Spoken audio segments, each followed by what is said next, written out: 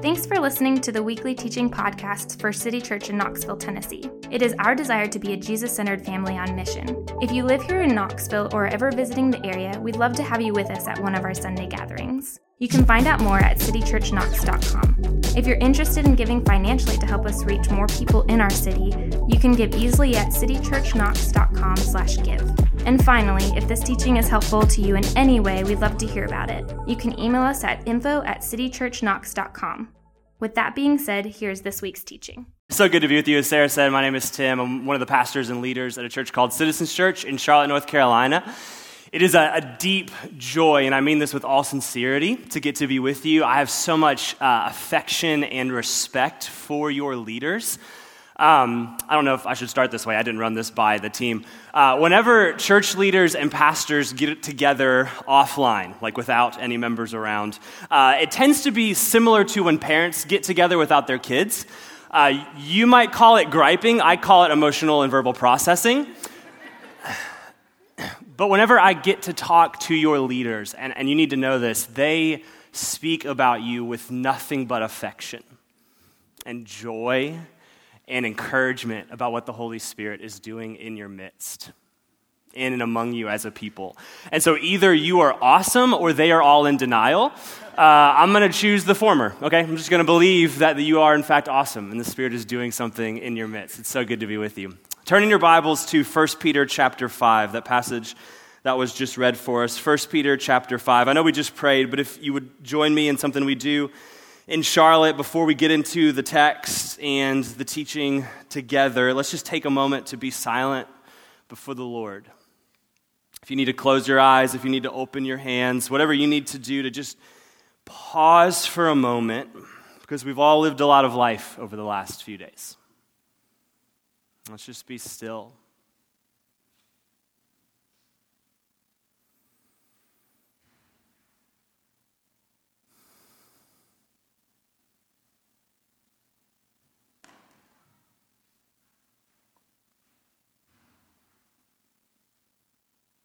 Come, Holy Spirit. Speak to your people. Amen. A couple of years ago, Leonardo DiCaprio and Jennifer Lawrence starred in a Netflix movie called Don't Look Up. At the beginning of the movie, Lawrence's character named Kate, an astronomy PhD student at Michigan State, discovers in her research a comet that is set to collide with and destroy the Earth in about 6 months. And that kicks off the main point of the movie, where Kate and her Professor Randall, played by DiCaprio with those wonderful bangs that she has, travel around the world trying to convince whoever will listen that the world is going to be destroyed unless they take imminent steps to stop this danger. But much to their frustration and our comedic joy, no one will listen. The White House makes fun of them, they go on TV shows, and the hosts make jokes at their expense. It's one awkward scenario after another. No one will take them seriously. Here they are shouting into the world, "You are in very real and imminent danger," and everyone responds at best with general apathy, and at worst with laughs and shoulder shrugs and jokes at their expense. They just cannot believe in what they cannot see. Now, for a whole variety of reasons, I do not recommend the movie. Do not watch this. Do not go home and be like, the preacher mentioned it, let's see what it's about. Do not watch the movie. But I wanted to start there because I think it's a pretty good picture of how it can feel to preach in 2024 about the devil, and about spiritual warfare, and about knowing how to resist what the Bible calls, quote, the spiritual forces of evil. I'm well aware of the awkward shoes that I am in right now, being a guest preacher from North Carolina saying, let's talk about Satan. And I think a big part of why it feels that way is because living with an awareness of the spiritual world and spiritual realities, good or evil, is seemingly an impossible reality in our modern world. For the vast majority of human history, up until really the beginning of the 18th century, the prevailing belief, whether or not you were a follower of Jesus, was that a spiritual realm existed and that spiritual forces of good and evil had an impact on our lives. And that has basically completely flipped to the opposite over the last 300 or so years for a whole variety of reasons. The rise of secularism as the predominant belief system in the Western world, meaning the cultures we inhabit, even in Bible Belt cities like Knoxville and Charlotte, the predominant spiritual belief is not religious, but non-religious. The rise of the nuns, N-O-N-E-S, not N-U-N-S. Or the elevation of the scientific method, that we can study and observe the world, making any natural phenomenon studyable and explainable. So 10 inches of snow in East Tennessee in January is not a result of a deity being angry with us or happy with us, depending on your perspective. Rather, we know it's just precipitation in the form of ice crystals that form when temperatures and clouds reach below the freezing point of water, and they fall to earth when they get too heavy. Or the invention of new technology, bringing with it life hacks and the ability to manage whatever comes our way. So illness is no longer an unexplainable spiritual phenomenon by which we need to seek out divine healing. Rather, we can just go to the doctor, get some medicine, and a 5-step treatment plan. So the default for us in our society, it's like secondhand smoke, it's just the air we breathe, is not belief in the transcendent or the supernatural or the spiritual, but rather the default is what philosopher Charles Taylor calls the immanent frame, that our lives are made up of and only made up of what is right in front of us. We can experience with our senses what we can see and taste and touch and feel. Author Mike Cosper picks up on this idea when he writes, "I am programmed to expect that the world is what I can see, touch, and measure. And any thought or idea that runs against that expectation is met with resistance. I don't think I'm alone. I believe that most people experience something similar, a subtle but strong resistance to faith and a skepticism toward anything that veers toward the supernatural." Everything in the world around you is going to position you to a default setting of skepticism toward anything transcendent or supernatural or spiritual, including the devil. And here's what's so clear about this, is that this is true whether or not you theologically or theoretically believe the devil exists or not. So we came straight from the Asheville area, that we were there Friday and Saturday with a group of about 20 folks from our church, spending the weekend together thinking about spiritual formation and discipleship. And it really is a dream weekend for me. It's like 24 hours teaching on discipleship, and then I get to talk about the devil. It's like Pastor Dream. But we had that day on Friday morning as we were packing the van and getting ready to leave where my wife Lindsay and I just couldn't stop griping at each other. Like, you ever had one of these experiences where you're like, why are we fighting? We're like, it's like we just feel the need to pick at each other and just say unkind things. And we get in the van and we're driving here and we're trying to wrestle with like, why is there something in us that just wants to fight right now? And I said, out of my mouth, I said, maybe it's because we're heading into a weekend full of ministry that the Holy Spirit wants to use. Maybe, just maybe, we have an enemy that's trying to get in the way of that. And here I was, less than 48 hours away from preaching about the devil from the scriptures, and I didn't even know if I fully believed what I said. Do I actually believe that? There was a sense of cynicism and skepticism in my heart. Do I actually believe what I just said about the very real attacks of the enemy? And so even if theologically we think it's true and we would affirm, yes, the devil exists, it's a whole nother issue to not feel crazy bringing up the devil as a part of your spiritual life with God. And so we've got our work cut out for us, and this matters. Why does it matter? Why is it a big deal to have a view of the world that does not functionally account for the devil? Well, I think for a few reasons. First, to have a belief system that does not account for the devil is to have a belief system very different from Jesus. Jesus talked about the devil a lot. Matthew chapter 6, he teaches us to pray, deliver us from the evil one. Matthew chapter 13, he calls him the enemy. Luke 22, he tells Peter, the devil wanted or demanded to have you, which is very terrifying.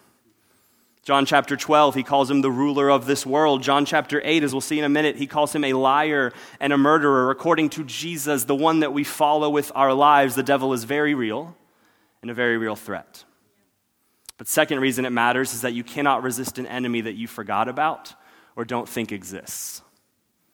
Let me say it this way, you don't have to believe in the devil for him to attack you. And Peter, as we'll examine in our passage today, is very clear. The devil is seeking to devour and destroy the people of God. And we, those people under attack, are called to resist him. So hopefully you're there by now after that very long intro. 1 Peter chapter 5. what I want to do is I want to work through this passage together, and I want to answer 4 questions. We're just going to go through them one at a time. Here's the 4 questions. Number 1, who is the enemy? Number 2, how does the enemy work? Number 3, how are we vulnerable to his attacks? And number 4, how do we resist him? Who is the enemy? How does the enemy work? How are we vulnerable to his attacks? And how do we resist him? Let me read for us again, 1 Peter 5, verse 6 through 8. Peter writes, "Humble yourselves, therefore, under the mighty hand of God, so at the proper time he may exalt you, casting all your anxieties on him because he cares for you. Be sober-minded, be watchful. Your adversary, the devil, prowls around like a roaring lion, seeking someone to devour." Question number 1, who is the enemy? Peter in this text calls him your adversary, the devil. Now this might surprise you, but devil is not a name, it's actually a title. It's one of 2 titles given in the scriptures to the enemy of God. In the scriptures, the devil has 2 titles. The first is Ha Diablos, which is translated as the devil. And it very simply means the slanderer or the liar, the one who lives to lie and spread false information about God and about humans and about reality. Second title he's given in the scriptures is Ha-Satan, or the Satan, the adversary, the opponent, the accuser, or as one scholar put it, the hostile one.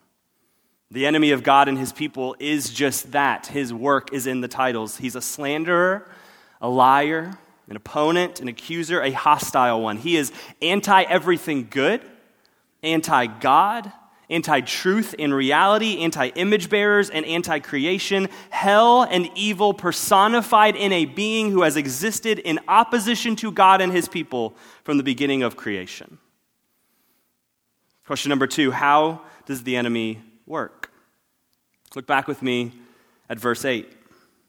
Be sober-minded, be watchful. Your adversary, the devil, prowls around like a roaring lion, seeking someone to devour. Now, I don't want to overextend Peter's metaphor of a lion here, but I do think there's a picture he's trying to paint for us of how the devil works. It's not nearly as overt as some of us might think. Your car breaking down, you getting the flu, those are not, most likely, the devil out to get you and to keep you from walking in a flourishing life with God. Peter says he's a prowling lion, a hunting lion, meaning he's hiding in the bushes. He's watching his prey. He's waiting. In other words, he is much more sneaky and much more subtle than we might think. But let's get this more on the ground. What does this mean he's doing as he's seeking to devour the people of God? Or as Paul puts it in Ephesians 6, what are the schemes of the devil? What is the game plan of our enemy? Here's how Jesus talks about it. Look with me on the screen at John 8:44. You are of your father, the devil, speaking to the Pharisees, and your will is to do your father's desires. He was a murderer from the beginning and does not stand in the truth because there is no truth in him. When he lies, he speaks out of his own character. Notice, for he is a liar and the father of lies. How does the devil work? Very simply, lies. Deception, unreality. He is a liar who exists to deceive the people of God, leading to their destruction. So he's a liar and a murderer, working through deceptive ideas that are contrary to the reality and flourishing truth of God to lead people to death, to destruction. Here's how Pastor John Mark Comer puts it. If I'm going to speak in this series, I got to quote him, I know.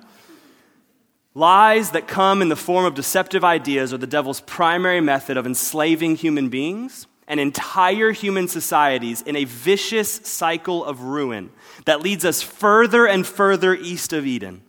One way to think about temptation is to see all temptation as the appeal to believe a lie, to believe an illusion about reality.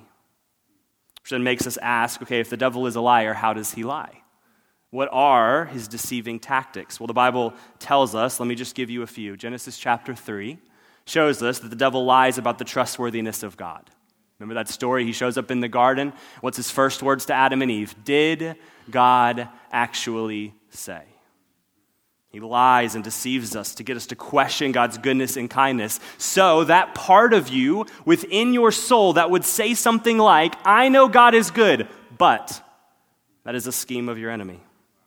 Matthew chapter 4, the temptation in the desert for Jesus, where he shows up and he presses on him to try to get him to go along with what the devil wants. He lies about the emptiness of sin.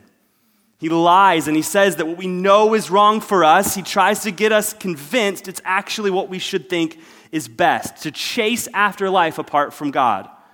So when you find yourself thinking, I know this is not good for me, but, or I know it left me empty last time, but, that is a scheme of your enemy. Or in the book of Jude, he's the great disunifier of the church. If the way that you and I love one another is you try to be family together, if that's what puts the gospel on display to the watching world probably more than anything else, then of course the enemy of God's people would want to disrupt that. And so that part of you that constantly refuses to forgive, that part of you that's like, why do I keep questioning every motive and action of the people in my group? That part of you that you're out to lunch with some friends and it's like, why do we always find ourselves talking about the other friends who aren't here in a way that is not uplifting to them? That is a scheme of your enemy. 2 Corinthians chapter 4, he's the blinder. He blinds the minds of unbelievers such that they will not worship or turn to God. So that friend or neighbor you've been sharing the gospel with for years, and they keep saying, that all makes perfect sense, and yet they won't surrender to Jesus. It's a scheme of your enemy.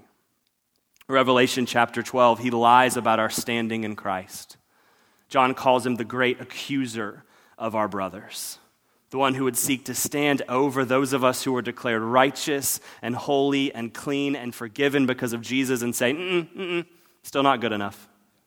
So that part of you that believes, I've trusted in Jesus, and yet there's still more I have to do to earn more of God's favor and approval. That's a scheme of the enemy. And you thought you were just going about your life on a Tuesday. Like, see this with me, right? Like, we think I'm just waking up, making my coffee, going to work, going to school, going to the gym, going to the grocery store. You're just going about my life, and that's exactly what the enemy of God and his people wants you to think. He wants you to be fooled. He wants you to stay unaware. He prowls around slowly, sneakily waiting to devour, looking for cracks in the opening, looking for weak spots he can exploit in our lives. Which leads to question 3. How are we vulnerable to his attacks? So if that's what the devil does, if that's how he gets after us through lies and deception and accusation, how do we live vulnerable to his attacks? The scriptures have a lot to say about this. Let me just give you 2 and kind of show you a theme. The first is Ephesians chapter 4. Is everybody good? This is a lot, right? You're good? Okay, cool. I always ask that at our church every Sunday, and no one has said no yet. I don't know if they're afraid to. I don't know what I would do if they did. Ephesians chapter 4. Therefore, having put away falsehood, let each one of you speak the truth with his neighbor, for we are members of one another. Be angry and do not sin. Do not let the sun go down on your anger. Notice verse 27, and give no opportunity to the devil. Or 2 Corinthians chapter 2, verse 10 and 11. Anyone whom you forgive, I also forgive. Indeed, what I have forgiven, if I have forgiven anything, has been for your sake in the presence of Christ, so that we would not be outwitted by Satan, for we are not ignorant of his designs. Here's the theme that I want you to see. How are we vulnerable to the prowling, seeking attacks of our enemy? The little undealt with issues of our lives. The little things we will not deal with. A little bit of undealt with anger. A little bit of undealt with bitterness, a little bit of withheld forgiveness, a little bit of unconfessed sin, that sort of left alone and shoved aside weakness where, yeah, but I'm good in these areas, I just kind of don't want to think about that one. It's that little foothold, Ephesians says, that little opportunity for the devil who prowls around seeking to devour and destroy. Let me try to push this a little more into your life. Maybe for you, that little vulnerability, that little weakness, that little foothold is very simply frustration with your stage of life. Let's just be honest. Life, for most of us over the age of 20, is not what we wish it was. Right? Like, can we be honest for a second? You feel like your job is too hard, your marriage is too difficult, your parenting is too monotonous, your pay is too low, your house is too plain, your city is too small, it is. Your body is too big, or too small, your vacations are too boring or too non-existent, and every day you wake up, you find it just a little bit easier for your mind to drift towards rehearsing your frustration or your disappointment or your anger or your jealousy or your envy because you had a wish dream that you're refusing to let die of what you wish life could be. Instead, you're faced with the reality of what it actually is, which is, for the record, most of the time more beautiful than what you would have planned for yourself. And it's a small thing that robs you of joy now, robs you of gratitude now, robs you of being able to love the real people around you in your real life now, but even worse, it's a point of entry that could lead you towards much darker, dangerous things for your life and for your soul. Or maybe for you, it's unresolved grief. It's that suffering you've not put the work into to lament, to bring to God and to your community, and you think it's not a big deal. I know that I'm kind of stuffing it and dismissing it. I'm just trying to be, godly and hopeful when really you just don't want to face the pain of the reality. And that undealt with grief is actually being formed into a foothold of the devil that he eventually wants to put his foot on and climb over. And one day, according to the scriptures, you might find yourself totally overrun like a city besieged, where right now you would not even recognize future you because of how despondent and cynical and bitter and hard-hearted you have become. But it's just a little bit of grief, right? It's just a little bit of frustration, right? I've been doing a lot of thinking and reading lately about stage theory, which is just how we make progress with Christ in the various stages of our lives. How do we follow Jesus in the teenage years and the adult years and even beyond? And I'm well aware that it's way too early for me to have a midlife crisis. I'm bald, but I'm not that old. But I just have noticed, both for myself and for the community that I lead, and I think this is pretty true of City Church as well. Not completely true, but for the majority of us, we are in what Ronald Rolheiser calls in his book Sacred Fire, which is a fantastic book. He calls it the long middle years. Like ages like late 20s to early 60s. Like these years that just kind of feel like, right, the years are short, but the days are very, very, very long. And so in an effort to be a good follower of Jesus and a good pastor and a good human, I've just been trying to wrap my mind around how do I follow Jesus and how do I lead my people to follow Jesus in what's best described as just middle-aged monotony. Where it's like, am I doing the same thing every day? And it's like, yeah, you are. How do I follow Jesus in that? And what are the inherent spiritual dangers that come up in this time? And I love this from C.S. Lewis. I find it so frightening and yet so helpful. He writes in his book, Screwtape Letters, which is a fictional account of an older demon training a younger demon. And this is what he says. This is what the older demon writes to the younger demon and how to attack Christians. This is what he says. The long, dull, monotonous years of middle-aged prosperity or middle-aged adversity are excellent campaigning weather for the devil. It is so hard for these creatures, that's you and I, humans, to persevere. The routine of adversity, the gradual decay of youthful loves and youthful hopes, the quiet despair of ever overcoming the chronic temptations with which we have again and again defeated them, the drabness which we create in their lives, and the inarticulate resentment with which we teach them to respond to it. All of this provides admirable opportunities of wearing out a soul by attrition. So he says the constant adversity that life just feels hard, the gradual decay of what we were desiring and hoping for as youth, the quiet despair of the same temptation and the same temptation and the same temptation, the boringness of our lives, and the little bit of resentment we can't put our voice to. All of this is opportunities for wearing out our souls. But then he goes to the other side. What if I don't feel any of that? What if my life is awesome? If, on the other hand, the middle years prove prosperous, our position is even stronger. Prosperity knits a man to the world. He feels that he is, quote, finding his place in it, while really it is finding its place in him. His increasing reputation, his widening circle of acquaintances, his sense of importance, the growing pressure of absorbing an agreeable work build up in him a sense of being really at home in earth, which is just what we want. So maybe you're in the long middle years, and maybe you feel like it is just the same thing after the same thing after the same thing, and you feel the frustrations and the desires of youth fading away, and you're like, am I ever going to beat this same temptation, or is this my life story for the next 40 years? Or maybe you feel none of that, and everything is awesome, and you love your job, and you're thriving, and your family's doing great, and your friendships are great, and you feel great. Either way, both can be used by our enemy. So, question 4, how do we resist him?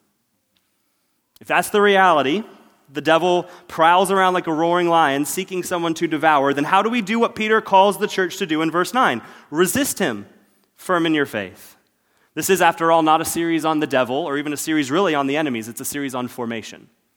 And I'm convinced, in the words of James K.A. Smith, you cannot simply think your way to Christ-likeness. There is no formation without repetition. There is no formation without practice and community. So teaching is good, helpful information is good, but how do we practically live out an active, steadfast resistance to the lying schemes of the devil? Peter tells us a few things in this passage. First, he says, be humble. Be humble.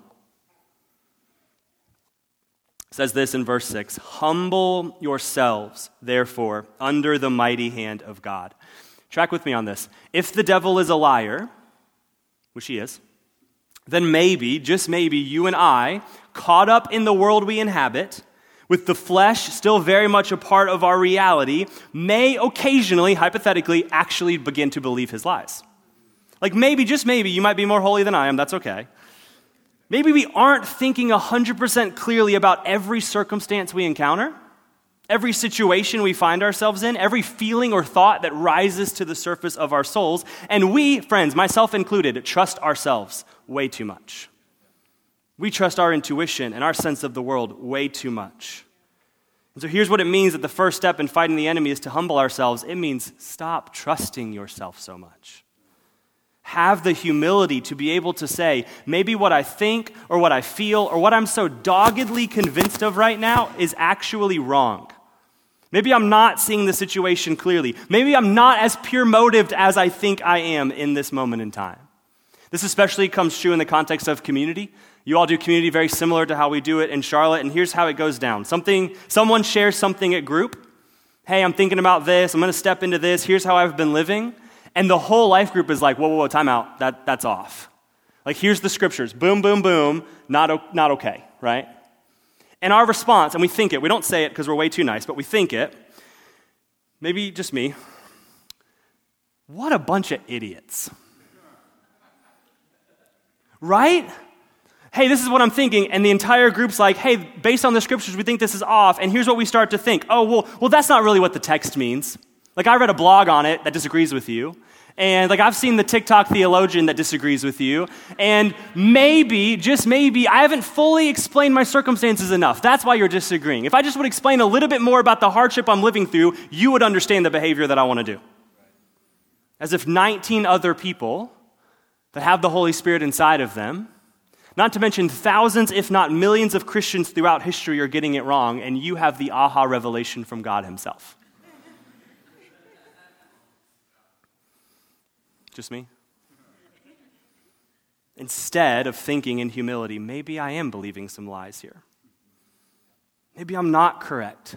Maybe I shouldn't have trusted myself so much. Maybe I've believed the lies of the deceiver. Let me instead trust these God-given people he has placed around me who have the Holy Spirit inside of them and are after me looking more like Jesus and living a flourishing life with him. And listen to me, this becomes more and more dangerous the longer you follow Jesus. I have a degree in theology. I'm like 9 months away from getting a doctorate in it. This is a dangerous thing for me because I'm convinced, well, surely I know the Bible better than everybody else in my group. I'm a pastor.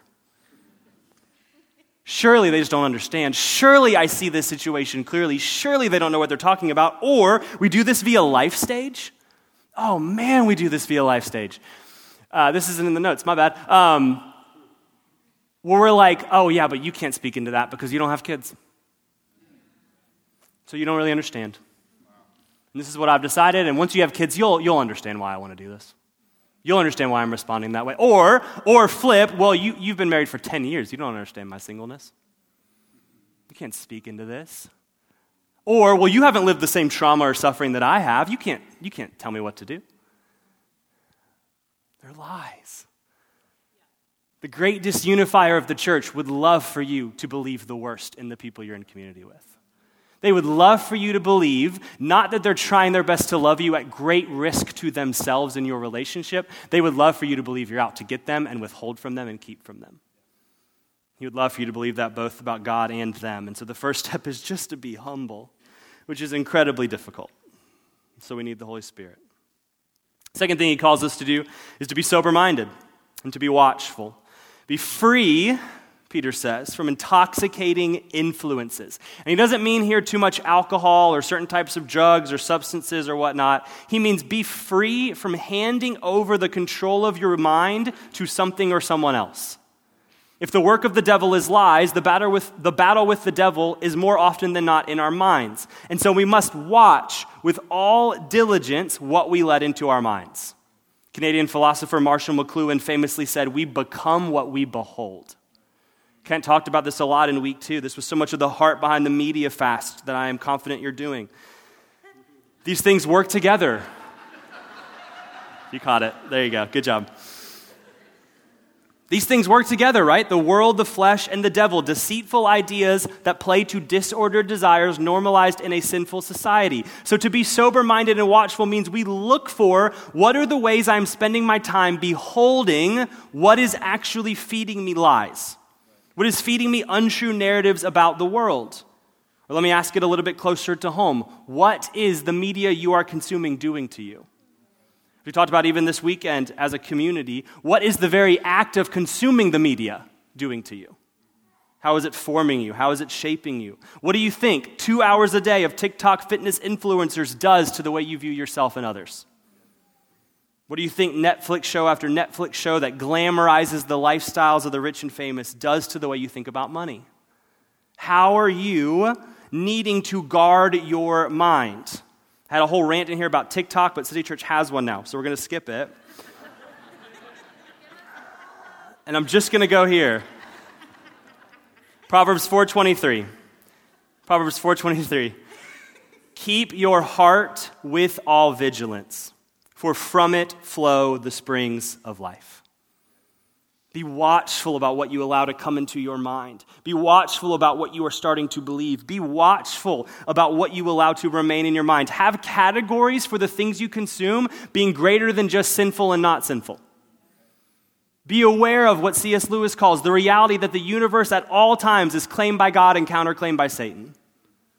What are you letting live in your mind? And that leads us to number 3. Last one, be diligent to replace lies with truth. The enemy works in lies, but our God not only works in truth, Jesus is the truth.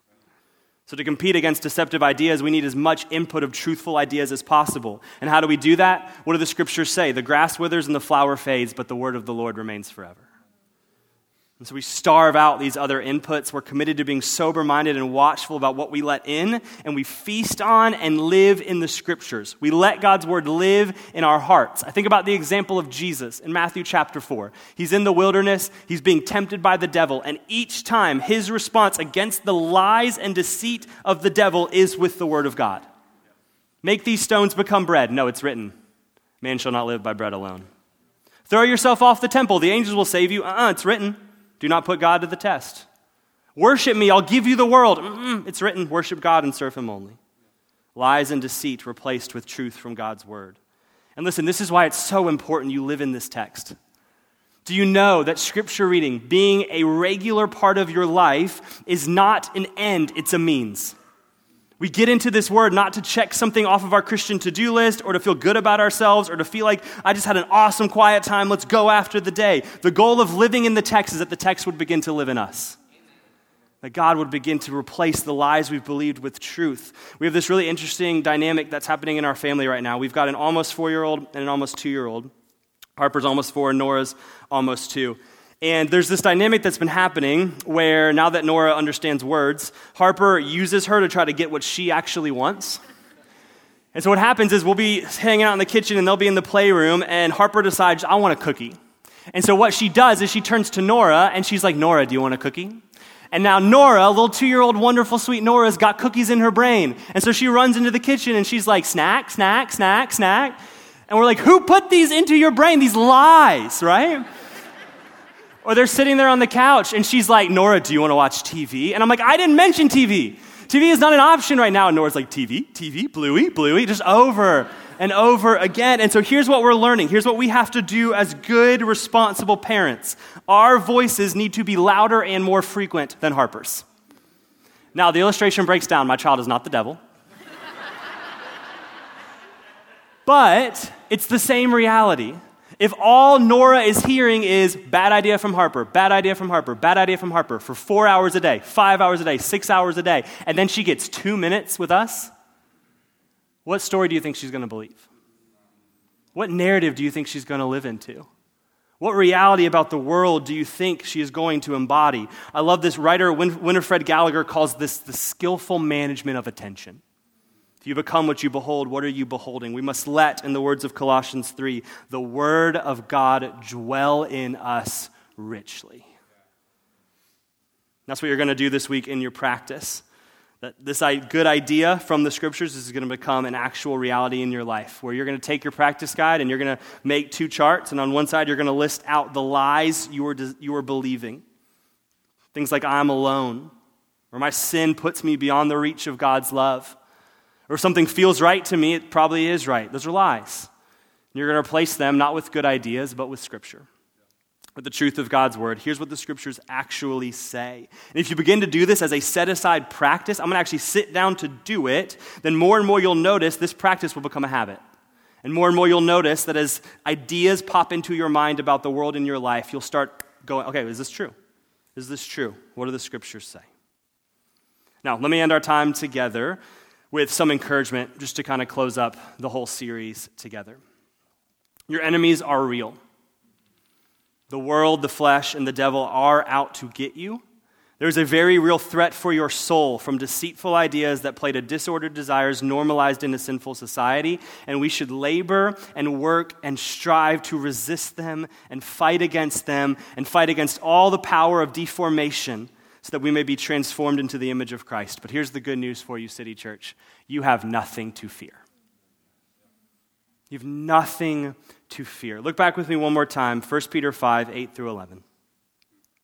Be sober-minded, be watchful. Your very real, very threatening adversary, the devil, prowls around like a roaring lion seeking someone to devour. Resist him, firm in your faith, knowing that the same kind of suffering are being experienced by your brotherhood throughout the world. That's so encouraging to me, that in Charlotte, the same devil's attacking us too.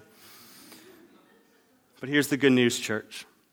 And after you have suffered a little while, the God of all grace, who has called you to his eternal glory in Christ, will himself restore, confirm, strengthen, and establish you. Why? Because to him be the dominion forever and ever. Amen. That is the reality we are heading to. And so here's what this means for our lives. I have a really bad, awful habit that my friends make fun of me for, where I self-spoil movies. Inevitably, what happens when I sit down to watch a movie is there becomes some point in the movie about 20 to 25 minutes in where I just find myself full of anxiety. And I am so nervous, and I'm like, my life is full of anxiety. I don't need this movie to give me more. And so I look up the ending, which, no shame in the gospel, which, fun fact, Wikipedia has every movie plot you could ever want. And so what happens is, 25 minutes in, I'm like over there hiding it from my wife who's going to make fun of me, just looking up the ending, and then I'm like, sweet, I know what happens now. And so as we watch the rest of the movie, here's the difference between how Lindsay, my wife, watches it and how I watch it. Something happens. Who's that character? What's going to happen here? Did they just die? And then she looks at me and she's like, you're not nervous at all. Do you know the ending? Did you look up the ending? And I'm like, of course I looked up the ending. But you know how I watch movies? When they get a little bit tense, they get a little bit scary, they get a little bit frightening. Kick my feet up, have a little bit of popcorn. I lay my head back, and there might be an occasional moment where it gets a little bit frightening, and I'm like, but I know what's coming. Church, that's 1 Peter 5. Is this a little bit threatening? Sure it is. Live with a very real reality that the devil is after you. Yes. Is it a little bit threatening that there's this power within me, the flesh, that wants to consume me and devour me, that I'm trying to put to death what is already put to death in Christ? Yes. Is the world continually conforming these messed up realities to convince me they're real and true when they're actually not? Yes. Yet the greater reality than all that is you will suffer for a little while. And then after that, the God of all grace will himself restore you. Because it's his dominion forever and ever. That's what we're about to do as you move to the communion tables. Oftentimes we think of communion as a chance to look back, and it very much is. Right? We take of the cup and we take of the bread, and we remember what Christ has done for us, his body and blood on the cross. But church, it's also very much a chance to look forward. Jesus, when he's establishing communion at the Last Supper, he tells his disciples, I will not eat again of the vine until I eat it with you again in paradise. And that's the good news we look forward to. We take of this meal, you take of this meal every Sunday, not just as a chance to remember what Christ has done, but as a hopeful promise of what he will do. And that though you have very real enemies, Christ has the dominion now and forever. He rules and reigns. He is not nervous. He is not afraid of the enemy. And so you do not have to be either. Perfect love casts out fear. And so we live in confident trust. And so all who are in Christ, you can come to the tables after we pray and come and feast and eat, remembering that Christ has the dominion forever and ever. Resist the enemies, but do not fear the enemies. For God is in charge. Let's pray together.